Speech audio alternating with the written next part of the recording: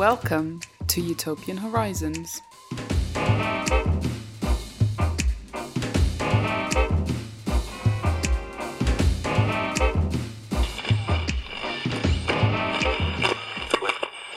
Hello and welcome to episode 9 of Utopian Horizons, a podcast about utopias real and imaginary. This episode is about the Black Panther Party, a political party that existed in America between 1966 and 1982. Joining me to talk about them will be Joshua Bloom. He is principal author of a book along with Waldo E. Martin called Black Against Empire, The History and Politics of the Black Panther Party. I do have a bit of a cold, by the way, so I don't know if that's affecting my voice in any substantial way. I think it's a bit better now, so hopefully you can't hear that. But I also did have a cold when I did the interview as well, so I don't know if you'll be able to hear it or if it will bother you, but sorry if so. Before we get on to the interview, I want to say thank you very much to Troy and Martin, who've kindly subscribed to support me on Patreon. That's very much appreciated. If anybody else out there feels compelled to help support the podcast financially for a few quid my way to help me keep doing this, you can do that at patreon.com/Utopian Horizons. Is there anyone else I should thank? No, I didn't get any more iTunes reviews despite my continued begging, but hey, or maybe you did give me a review and it didn't get through. I know Apple has some weird thing where I don't know how they decide like what's a genuine review and what's not, but more likely I probably just didn't get any reviews. So yeah, if you do enjoy this podcast and you could take a moment to give me a rating or a review, as always, that would be appreciated. One more thing before we get on to the interview for this episode. The next episode I will be doing will be the first of the Philip K. Dick kind of mini-series I'm going to be doing, where I'm working my way through Philip K. Dick's bibliography, starting with Time Out of Joint. It's going to be something of an experiment with me doing solo episodes. So that one, more than any other, if you have got any like comments or questions or thoughts on Time Out of Joint, then it'd be great if you can send them to me, because I'll be recording that one next and I can read them out or address those in the episode. So you can email me utopianhorizonspod@gmail.com or tweet me at utopianhorizons if you've got anything to say on Time Out of Joint.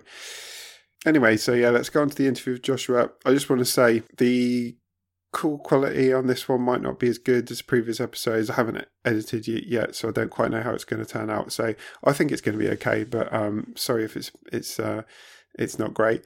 I was just to say we had a limited amount of time to talk, and I was a bit ambitious with what I tried to cover. I tried to squeeze a bit too much in, so we didn't really get to sort of cover the demise of the party and some other aspects in as much detail as I would have liked. That was my fault for trying to sort of squeeze a bit too much in. So what I might do, which is something I don't normally do, is when I get to the outro, I might just talk about a few details that I picked up from reading Joshua's book that we didn't get to talk about during the interview, just because I think that there's a lot of interesting stuff there that we didn't get addressed because we were short for time. So I might just address some of those things at the end to sort of redress the balance, because I think we talked quite a bit about the beginning of the party and we had to kind of rush a bit at the end. So yeah, stick around at the end and I'll try and cover a few things we missed.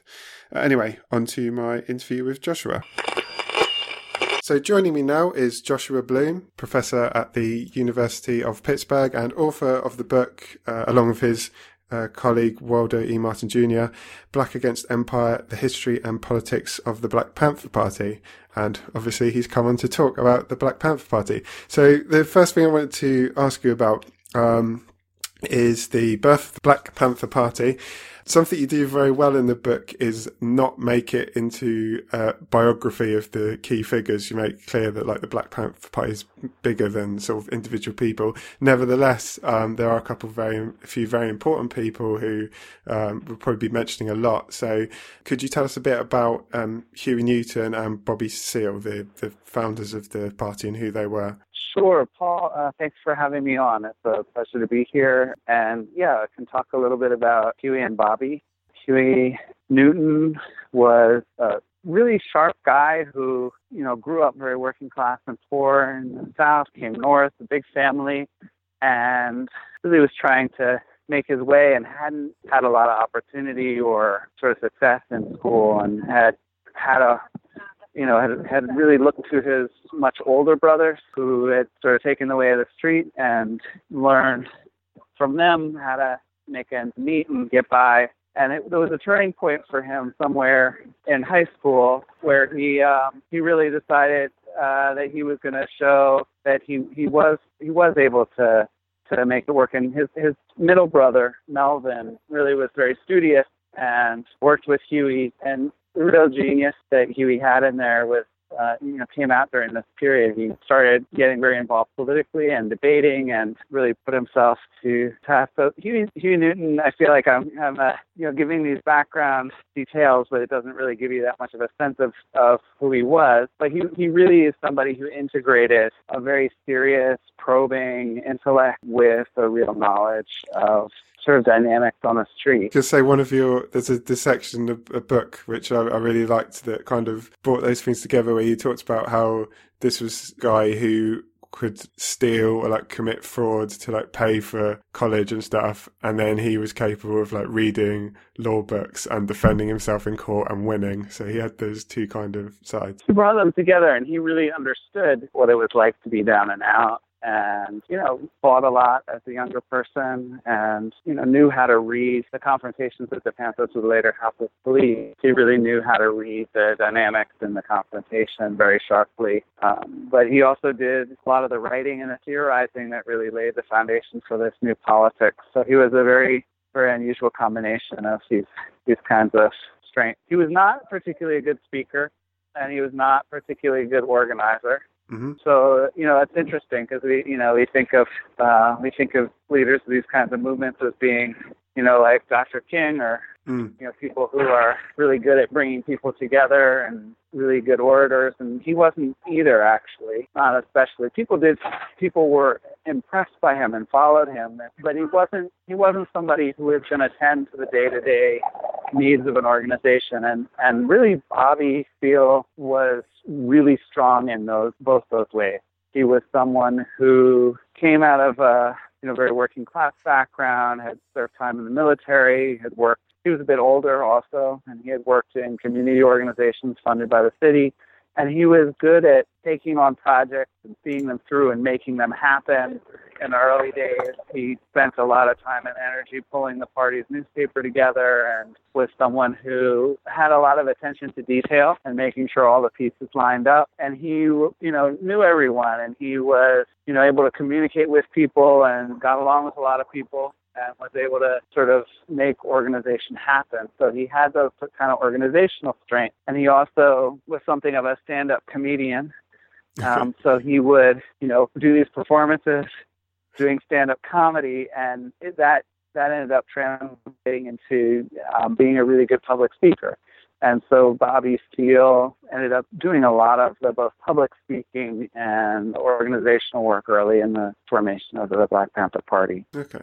So early on it was just as the Black Panther Party was formed, it was kind of birthed as like these self-defense patrols. So can you tell us like what the idea behind that was and what they did?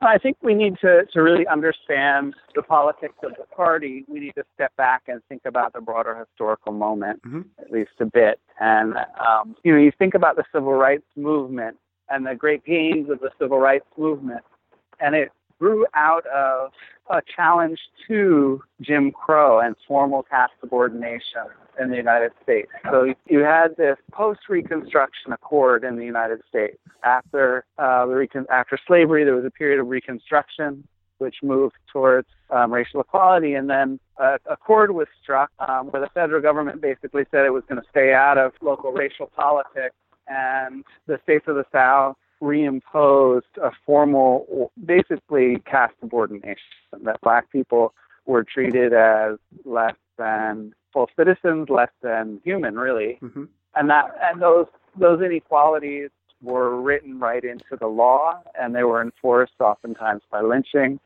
So, the civil rights movement is what challenged and ultimately brought an end to Jim Crow as a form of racial organization and a form of explicit formal racism in the United States.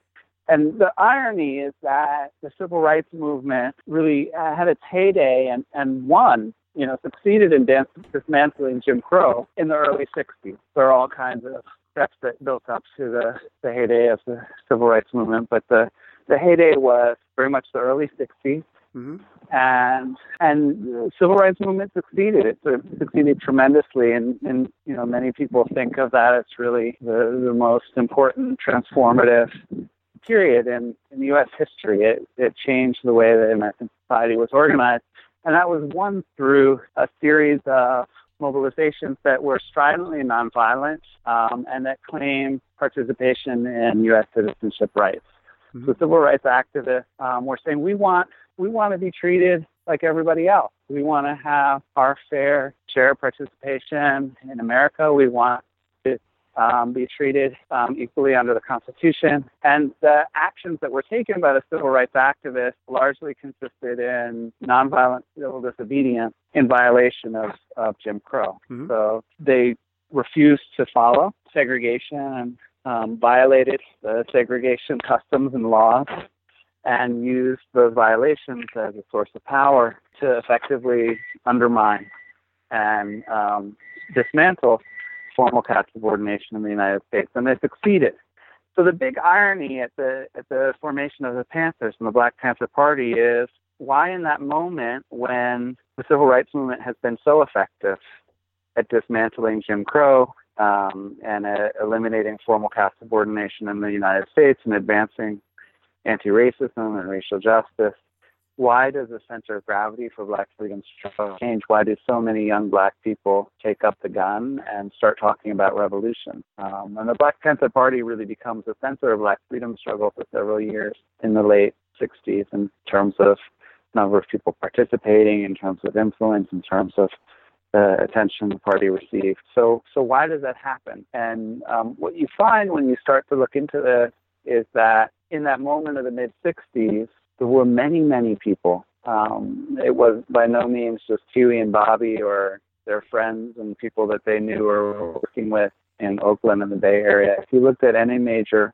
city in the country with a significant Black population, there were many people who were trying to figure out, how do we bring the movement to our conditions? How do we basically make a civil rights movement that's significant for the cities of the North and the West? One of the points you keep making in the book as well is the tactics of the civil rights movement kind of became ineffective precisely because they'd been successful. Like you can't go and do like a non-violent sit-in in a segregated place when segregation technically doesn't exist. Like there's no law for you to violate. So can you tell us how that context you've kind of laid out there, why did that lead to Huey Newton and Bobby Seale deciding to do this like self-defense patrol? And for people who don't know anything about it, can you explain to them what they were doing? Yeah, I mean, so the basically they faced a dilemma, as did many of these other young people across the country that I was mentioning earlier. They faced a dilemma that many of us face today, which is that the practices of the civil rights movement, the things that they thought of when they thought of making a movement from below to change the conditions that they were facing in their neighborhoods and their communities and their cities, when they were trying to change ghettoization, when they were trying to challenge police brutality. Really, a lot of the mobilization of Panthers and Black Power more generally, a lot of it was oriented towards brutality by police against Black people. And civil rights practices didn't work. You couldn't sit in violation of Jim Crow. There was no formal caste subordination in police brutality. The police said, okay, we're going to beat Black people differently, or we're going to treat Black people differently. They just did. And similar with poverty, it wasn't like, there was some official policy that Black people had to have a higher unemployment rate. It's just that Black people have a higher unemployment rate. So where would you fit in? How do you violate the formal caste subordination when there is none? So Huey and Bobby faced a situation a lot like the situation that we face today, where you think about police brutality today. How do you sit in against that? How do you march against that in an effective way that really is a violation of police brutality? It's hard to imagine how you do that. How do you sit in today against inequality? We have this vast, expanding inequality that's only been growing and growing over the last several decades and was really exacerbated with the housing crisis and then the bailouts. The people who created it. So where do you fit in? And that was the question that Bobby and Huey were asking. That they come up with, the initial practice that they come up with is to police the police. And they worked for a long time on this. So it wasn't something that came out of the air, and it wasn't something that they invented themselves. They really put it together out of a bunch of things that they tried and a bunch of things that other people were trying. And they found, or they developed, this kind of practice. It wasn't something that just came out of the air. It was really created. You can think of it almost like a cultural technology, where it's this practice of policing the police. And what they did was they studied, Huey Newton in particular studied the law, and he found that in California it was actually legal to carry loaded weapons within city limits, and he found all the specific regulations on the distance that you had to stand and where you could aim them, and special qualifications for if you had a record, and all these different kinds of technical details that were in the law.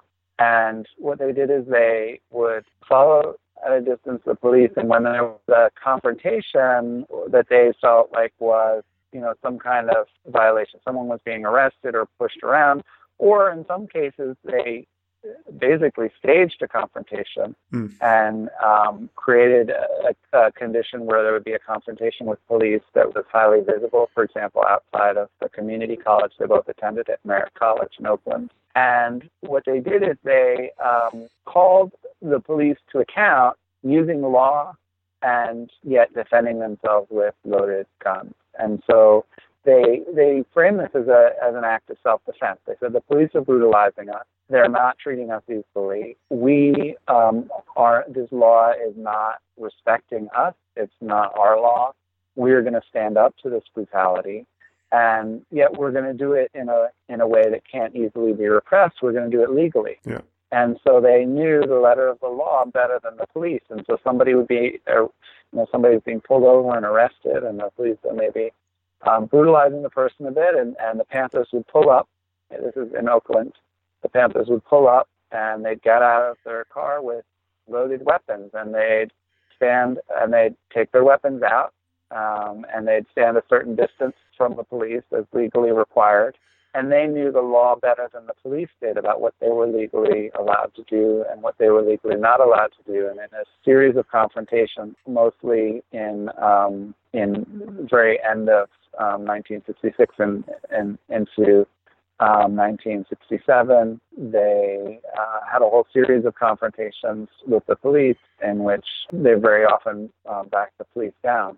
None of these confrontations actually came to shots, neither the Panthers nor the police. And in almost all of these confrontations, the police ended up largely backing down, sometimes giving a ticket for some extra tangential item like a hanging license plate on the car or something like that. But the Panthers knew the law so well and were able to read the interaction so well that they were able to use the law to back the police down, despite customary, brutal, and unaccountable policing. After they were doing this, the police obviously didn't like this, and it seemed they were trying to find a way of... They basically wanted to change the law to stop them doing what they were doing, which led to an act that they tried to pass in Sacramento. Can you tell us about what happened in Sacramento, and is that the first event that took them from being just based in Oakland to being known more widely, to be like known nationally? Yeah, so there was a whole series of events that really led from this, the party being more like a, just small local group of friends doing something, and really became a serious movement. So there was a whole process of building up. Sacramento that you referred to is in May of 1967. Mm-hmm. So we can sort of think of Sacramento as a culmination of that first phase. And there was a whole series of things that happened in that period. I'll just go through very briefly some of the big moments. Mm-hmm.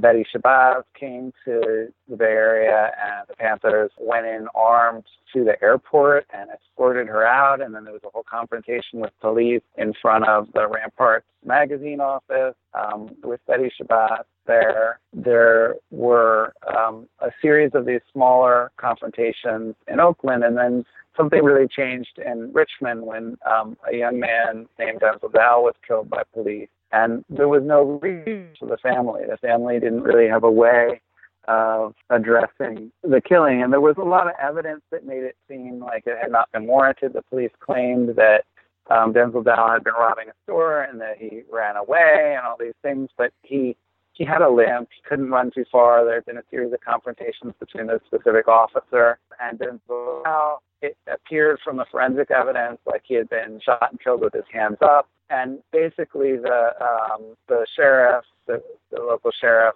who was over the officer who killed Dow said, tough luck, this was warranted, and end of story. We're not going to have any kind of further investigation. So this is kind of what you were talking about, right? This isn't like a formal thing where formally everyone is equal and the police treat black people the same as they do everyone else. But clearly there's this like informal racism. So it's like there's nowhere for you to go. Like there's no law for you to go up against. So they had nowhere to go to, right? That's exactly right. There's no formal law here that black people are treated any different, and yet, this was customary. There had been a whole number of black people killed by the sheriff's department in Richmond. It was a small black unincorporated area of North Richmond, almost all black. It had no political representation, no representation on the sheriff's force, and so these were, in actuality, Jim Crow-like dynamic. There was no accountability. Black people were killed with impunity, and yet formally there was nothing formal about that, and there was nowhere you couldn't sit in against this. I mean, what kind of sit in are you going to do? The sheriff says this was warranted. End of story. Where do you appeal? There were no legal authorities to appeal to, and more so, you make a very important point. There were no movement authorities to appeal to. There was no civil rights organization that could come in and say, yeah, we're going to do a sit-in, or we're going to somehow violate Jim Crow, because there was no Jim Crow to violate. Formally, there was no segregation, there was no inequality. Yeah, so this really put the Panthers on a bigger stage, because what happened is that the family knew a local Black Power activist, Mark Comfort, who brought the family in touch with the Black Panthers who had been doing these local patrols. And so the party came to North Richmond, and they came with their guns. And so they went and they met with the sheriff with their guns. They went and they started patrolling. There were all these stories about brutality in the black school. The administrators and the teachers in the school, the white administrators and teachers against black students. So they started patrolling the school with guns. And so this, you can imagine a town that's unincorporated, all black, has been ruled by whites, and all of a sudden you have these young black people, mostly men, although there were some women that also carried the guns even in the earliest days of the party, standing up to the police and doing it legally and doing it in a way that there isn't any real legal basis to challenge them. And then the Panthers organized a brief series, 2 or 3 street rallies. And they brought their guns to these rallies. And what happened was really a whole different level than what was happening in Oakland. In Oakland, you'd have these confrontations and maybe an audience. People would ask to join the party. But at these street rallies in North Richmond, there was so much frustration in this little unincorporated area of North Richmond, and so much anger about the killing of Denzel Dow. Hundreds of people started turning out, and they started bringing their own guns. So you'd have these street corner rallies, and just picture it, hundreds of black people rallying on a street corner, bringing their own guns. And when the police came, they would challenge the police. And here they are armed, saying, we have a right to bear these arms. Get out of here. You don't have any place here. And really challenging the authority of the police. So this led to the thing in Sacramento, where the Mulford Act, which was passed. The Mulford Act, exactly. So what happens is that because the Black Panther Party are now using the law to effectively mobilize black people in ways that really are disrupting customary policing and police brutality, and they're creating a source of power through these forms, right? They can't sit in. Marching and claiming for citizenship rights isn't working, but the Panthers are using gun law to make business as usual impossible in a way which really challenges the customary policing and police brutality.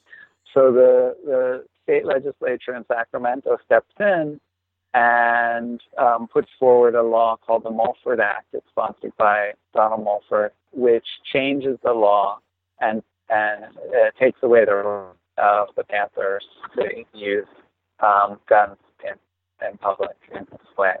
So they restrict gun rights. The Mulford Law is intended to restrict gun rights to prevent this use by the Black Panther Party. Interestingly, the NRA supports the restriction of gun law in this way to undercut the Black Panther Party, and Ronald Reagan, who was governor at the time, supports the Mulford Act. I wonder why. So it's quite quite telling. But what the Panthers do is they say, okay, this is an escalation, and we're going to, the Mulford Act hasn't passed yet. We still have the right to bear arms. So we're going to take our protest right to the state building in Sacramento, and we're not going to just do some generic kind of protest. We're going to go ahead and bring our guns. So they bring their loaded weapons right into the State House in Sacramento in protest of the Mulford Act. And now all of a sudden you have what went from a couple friends just facing a problem that may be familiar to many listeners, which is, how do you challenge, how do you transform the status quo? Using what looks like the civil rights movement doesn't work for the challenges that we face today, and it didn't work for the Panthers. How do you challenge that? Just a couple of friends trying to figure that out. They go from some local success in terms of, these local legal confrontations with the police to street rallies in North Richmond to when they go to Sacramento. Now this is national and international news, and the Black Panther protests and their platform and the kinds of claims that they're making is on, the front page of newspapers around the country and around the world. So that act does end up being passed. So if the tactics do become outlawed, this is quite a big question. But so once their tactics are outlawed, how do they respond to that? And how do they end up going from being this group that's quite focused on like self-defense and police the police to being like a bigger, broader political movement? Well, one of the things that's really important to understand is that this early set of practices was not just a set of tactics. So an important part of it was targeting the police and recognizing that a lot of the community's anger focused on the police, even though not exclusively. It was a real point of anger. Part of it was about the tactic of knowing the gun law and being able to confront the police in this legal way that really tapped into this anger that people had against the police, but did it in a way that was both disruptive but also sustainable. It was disruptive because it challenged the basic premise of the unequal policing of the Black community. It was sustainable because it was legal. But there was something else to this besides the tactics, which is that there were important claims that the party was making about what they were doing and why they were doing it. And you can't really understand the significance of the police patrols and how that transitioned after the Mulford Act without understanding the claims. And the claims were anti-imperialist claims. The party did not say, like the civil rights movement had, we want citizenship rights. We want to be treated as equal citizens.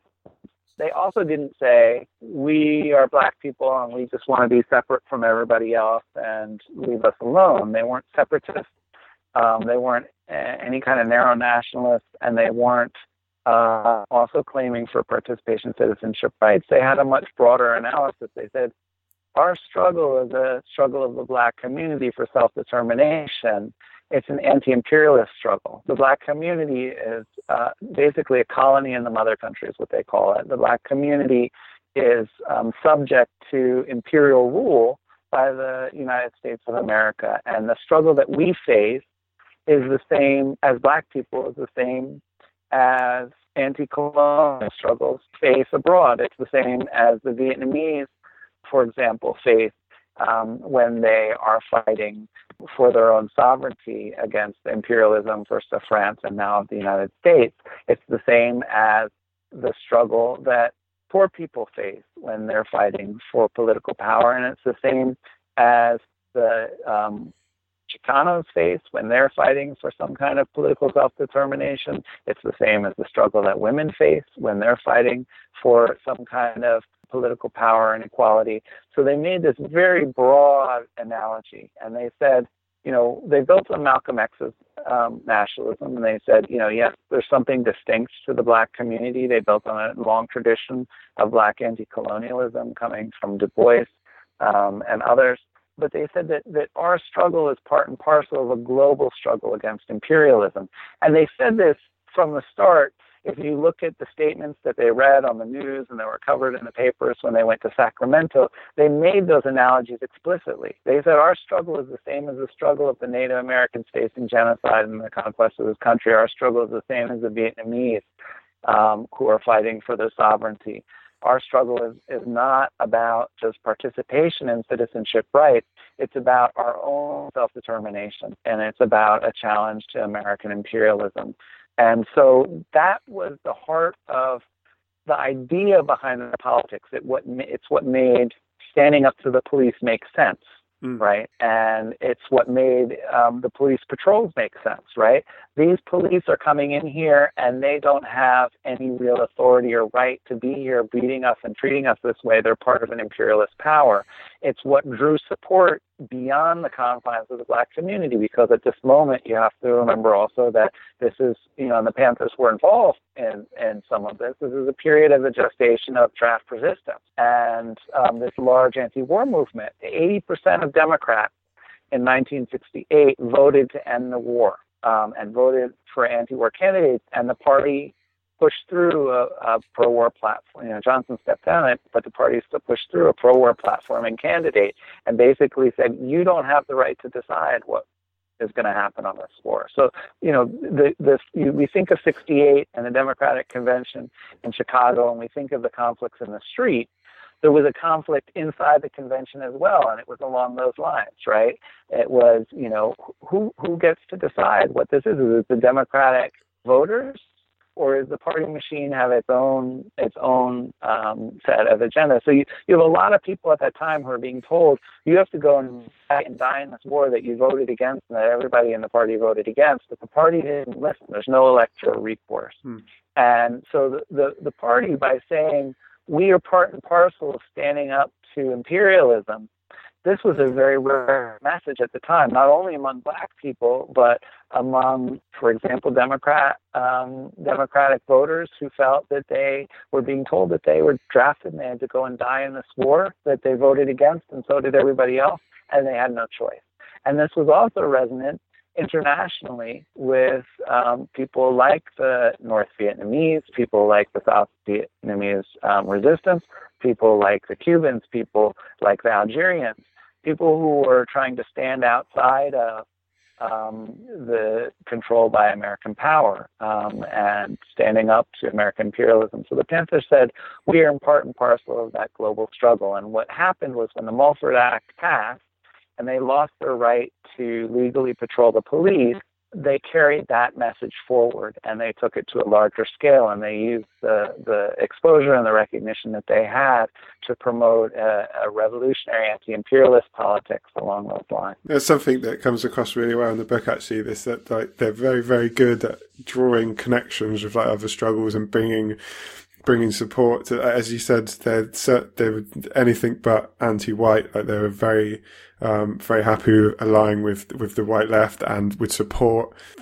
draft resistance. They would support, like, there was a group of people called the Seven Latinos that they gave like $25,000 or something to them to help. So they were very much engaged in a bigger movement and bringing people to their cause as well. Something I think is really important as well that comes across is like how, like, their practical nature of them, like as being rooted in communities, like always having their offices in like the centre of the poor areas, where people could come to them with their practical problems, like if they're going to be evicted, or like you mentioned before, if there's a problem at their schools where their pupils were being mistreated, and the Black Panthers would go to the schools and patrol the corridors. Could you tell us a bit about their people might get focused on like the gun thing, which is obviously a big part of what they were doing, and they still continued to stand up to the police with guns and had many shootouts with police over the years, but they also had these community programs that they did with like Breakfast for Children being the most famous one, but like free health clinics, free shoe programs, free ambulance service. Like, do you think that was like a really important part of what made them grow and what won them support? Absolutely, you're absolutely correct, and those ideas were central from the start. So when I spoke about Malcolm X a little earlier, the party had a 10-point program and platform that they took a lot of from Malcolm X, and they adapted it a bit, but he had this nationalism coming out of the Nation of Islam and then adapting it himself. And actually, the program that he wrote was when he was part of the Nation of Islam, and he took that program. It was very much the kind of positioning that you're talking about. The idea was that the program called for the Black community to take care of itself, and the party adapted that into their 10-point program and platform, basically as a statement of community needs. You know, what we want, what we believe. It was a statement about education, about health, about housing, about food, about all of these basic social issues. And the idea was that the Black community, because it was not taken care of by the empire, because it was not taken care of by America, the Black community needed to take care of itself, and it was going to fight for those basic needs to be taken care of. And so that statement of those basic needs is central from the early days of the party. And the idea is that the party stands as an organizational vehicle to address and to meet those needs. So it's very much this idea from Malcolm X of the party taking care of the Black community, the party being a vehicle for addressing the needs of the Black community. And so that idea is central from the very start of the party and the formation of the party. And it's connected to this anti-imperialist idea that those needs are not being met by the empire, that they need to be met by the Black Panther Party and the community itself. What happens is that when the Mulford Act is passed, the legal patrols are prohibited, and the party continues to all of those confrontations, not all of them, but the vast majority of the confrontations, the armed confrontations with police that follow that period, are driven by raids. Their police basically raiding party offices, and the Panthers defending their offices. So that you have these armed confrontations that in some ways are very much provoked by the police. The Panthers take a stance that they're going to defend those spaces. That dynamic is crucial. The dynamic of having sort of a disruption of the status quo is crucial, right? So you can't really understand the party as just being about providing services, right? There were lots of groups that were just providing services. The party very much is making business as usual by making customary policing impossible and continuing to do that.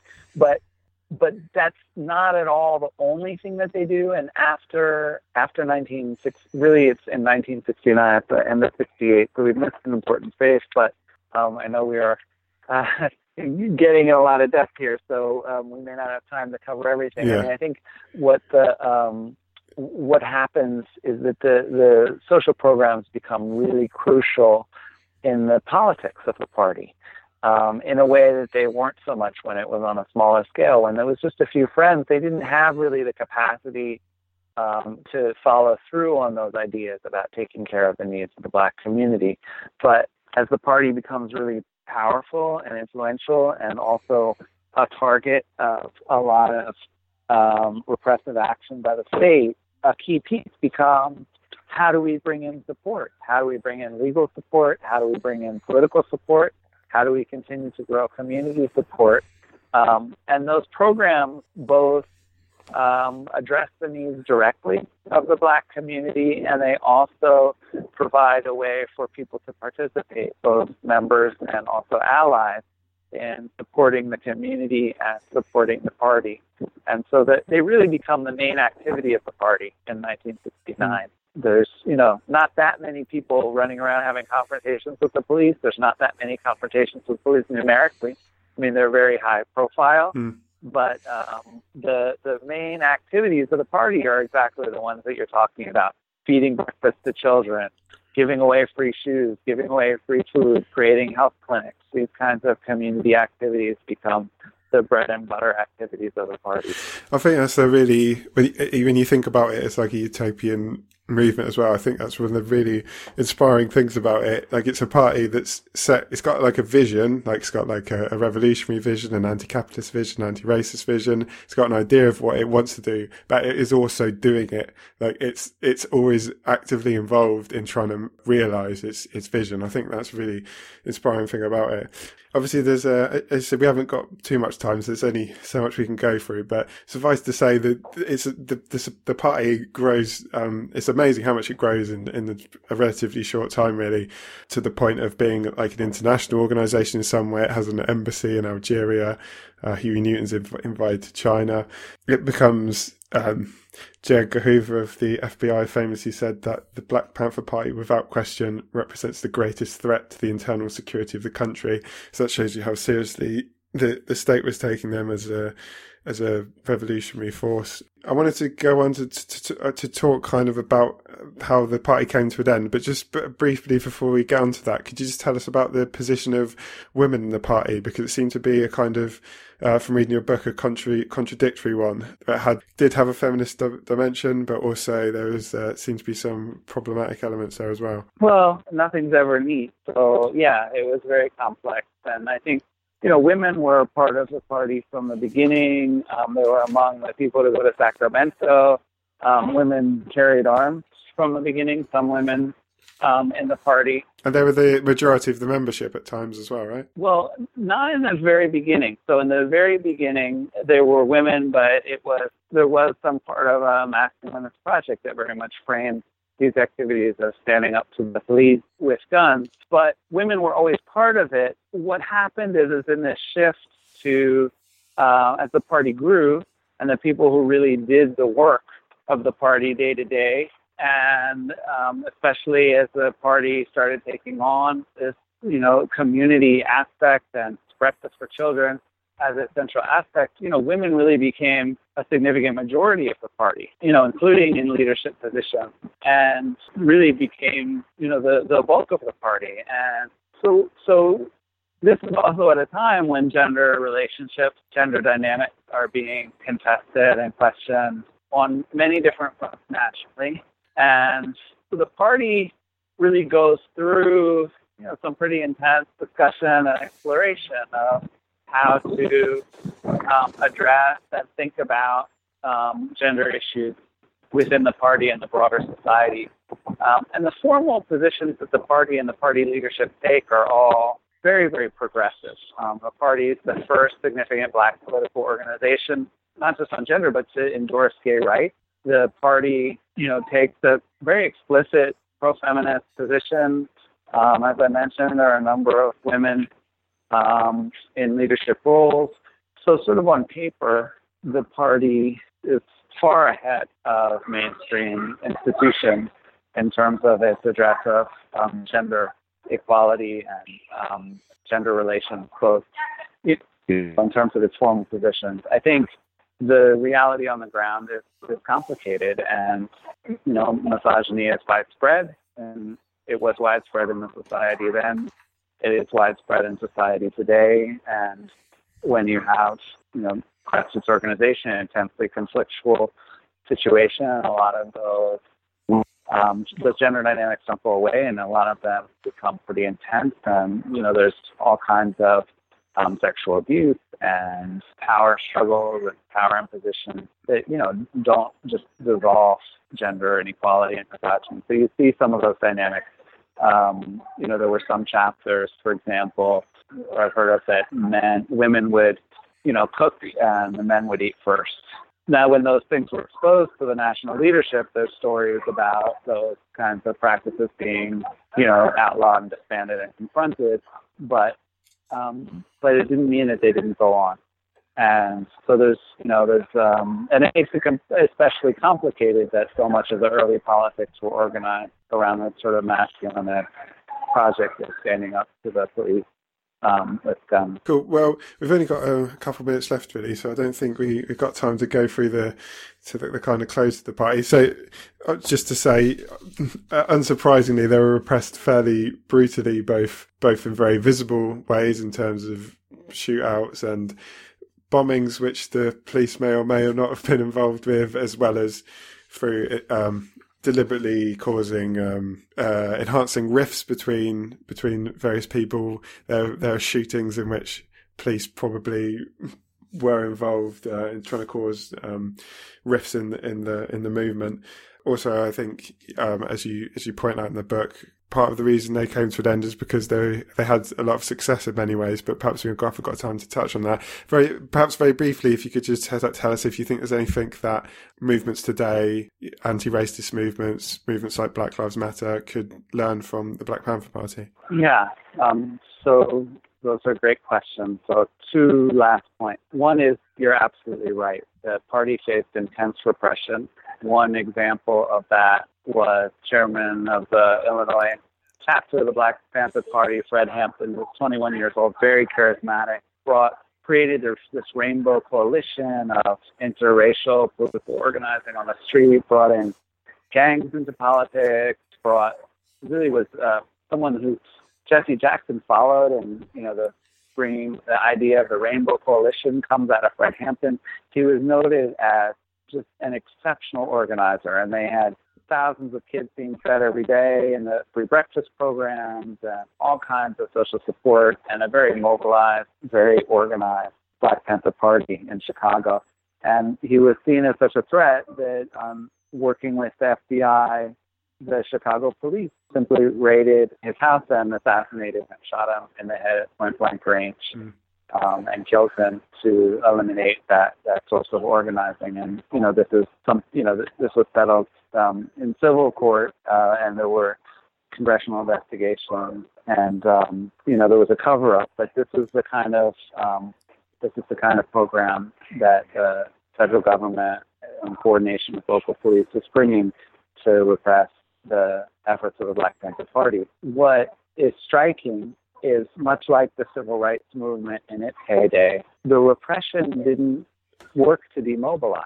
There was so much support because of the way that the party was able to build common cause beyond the reaches of the people who were actually participating, with Black moderates, with anti-war folks, with international governments and liberation struggles. The party had so much support in the face of repression that the repression actually drove more people to join the party and to support the party legally, financially, politically. And so it was an escalating cycle in its heyday, much like civil rights movement. I think what we need to learn today from the Black Panther Party, I don't think we can apply any of the practices directly. I don't think any more than the sit-ins are going to help to address police brutality or the growing economic inequality or the kinds of racist and class programs and misogynist programs that Trump is advocating in the U.S., although I know they have a different set there. I think that, the conditions that we face today are very different. And so not only can we not sit in against Jim Crow, we also can't effectively campus today to transform the conditions that we face. What I think we can learn from most is the kind of question that they ask. And, seldom is democracy really given and supported in a consistent way from above. Even democratic institutions over time come to serve the people who have power within those organizations. Michelle said this long ago, and history has proven it over and over again. The powerful get more powerful because they use their power to change the rules, even in formal democracy.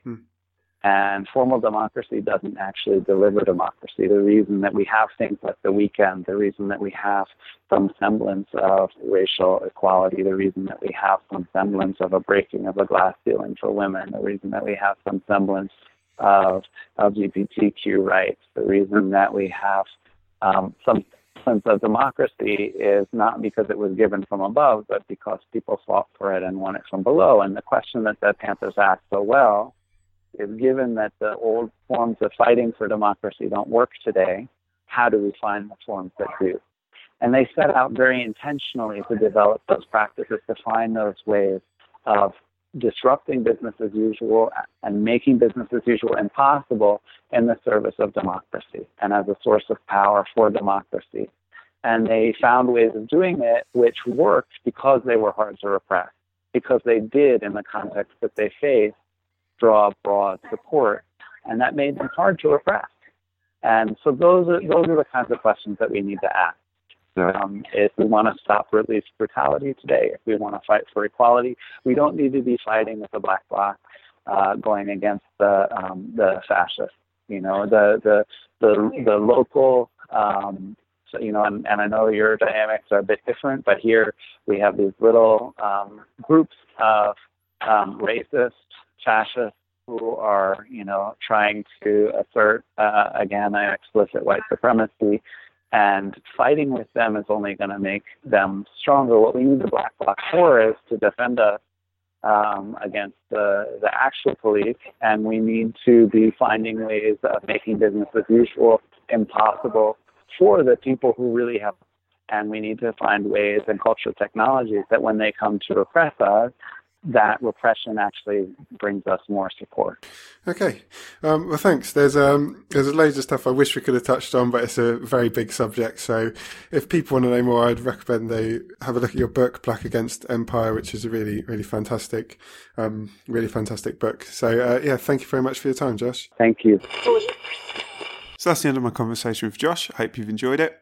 As I mentioned in the intro, I thought it might be worth just touching briefly on a couple of things we didn't get to talk about. I'm not going to go on for too long, because if I tried to cover all the stuff that we didn't have time to touch on, then I could be here for ages talking about all sorts of things. But I just think, because we didn't really talk about what happened with the end of the party, it might be worth touching on some of that. First of all, in terms of the repression of the party that we talked about, we talked about some of the more visible forms of repression, such as the de facto execution of Fred Hampton.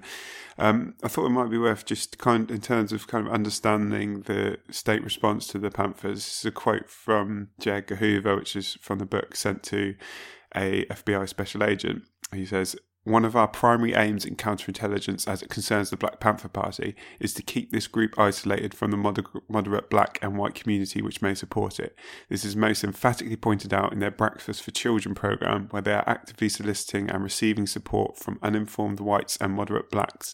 You state that the Bureau under the counterintelligence program should not attack programs of community interest such as the Black Panther Party Breakfast for Children. You state this is because prominent humanitarians, both black and whites, are interested in the program, as well as churches which are actively supporting it. You've obviously missed the point." So that kind of tells you how the motives of the state and what they're prepared to press. Even feeding children is seen as a kind of insidious activity by them. And indeed, they would raid Breakfast for Children programs while children were eating. So, as well as the shootouts and suspected bombings that the police were involved in of Black Panther headquarters, that's the kind of thing they were doing. But they were obviously also doing stuff like infiltrating the party. As part of the assassination of Fred Hampton, his bodyguard was actually working for the FBI, so he drew a plan of the flat which the police had before they went in and killed Fred Hampton.